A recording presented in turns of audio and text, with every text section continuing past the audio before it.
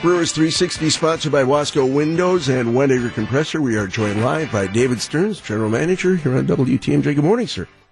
Good morning. Hey, I'm still calling you by your old title, aren't I? You can call me by whatever title you'd like. Well, I'm happy. I'm happy with that. I got to get the updated business card, but what is the official title, the new one? President of Baseball Operations and General Manager. Oh, salute. Very nice, very nice. Well, it's only been a week since opening day.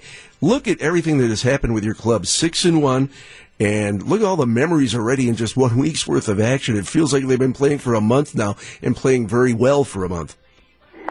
It's been a fun start, and we've played a bunch of close games. We've come out on top of most of those close games, and that's a good way to begin a season. We know we're going to play tight contests throughout the year.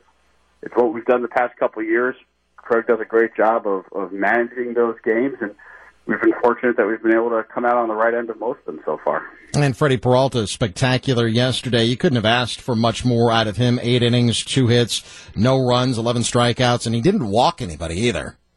Yeah, that's probably the best outing we've seen from Freddie when you add up everything that you just mentioned, giving us length deep into a game against a pretty good lineup, racking up the strikeouts, tremendous swing and miss, and probably most important for Freddie, filling up the strike zone and avoiding free passes. So really fun day yesterday for Freddie. We needed a deep start. He gave it to us, and should set us up very well for this weekend. We are live with David Stearns, Brewers 360 on WTMJ. That length thing, getting deep into games, I would imagine early on, especially in the season, that's what you want to see out of your starting rotation, getting into the 5th, the 6th, the 7th, maybe even the 8th inning to save the wear and tear on that bullpen.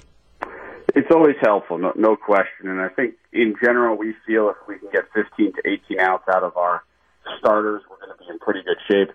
Anytime you get more than that, it just allows you to give some guys out of the bullpen some rest, which is going to be needed over the course of a 6-month season. Corey Knebel obviously out for at least this season, or he already had the Tommy John surgery. I know that you can't speak specifically to a guy like Craig Kimbrell, who's still out there, but for a player of significant magnitude to help your bullpen, for example, what would have to take place for that to happen after the season already began? Well, at this point, we really are comfortable with the group we have in-house. We brought in Alex Wilson.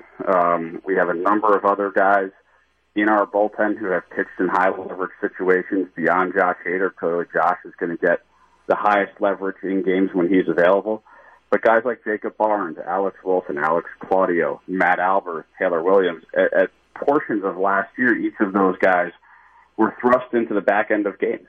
And we think that they have the ability to do it again. So at this point, we really do think that we've got a group in-house that's going to be able to be a really competitive and quality bullpen.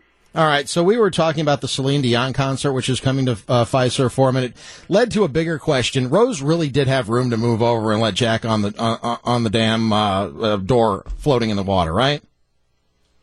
You guys are creating a reference that I am ill-equipped to handle. No, you never saw Titanic? Oh, I did see Titanic. I did see Titanic, but I can't say that was top of mind. Okay. So did Rose have room? Was there room to move over? Yeah, she had to move over. I'll find a clip and I'll give you my opinion next week. Okay. All right, mark the tape. We'll ask. There'll be a quiz. David Stearns, President of Baseball Operations. We just call him Maximum Leader for your Milwaukee Brewers. Joins us every Thursday on Brewers 360. Thank you so much, sir. Thanks, guys. Have a good week.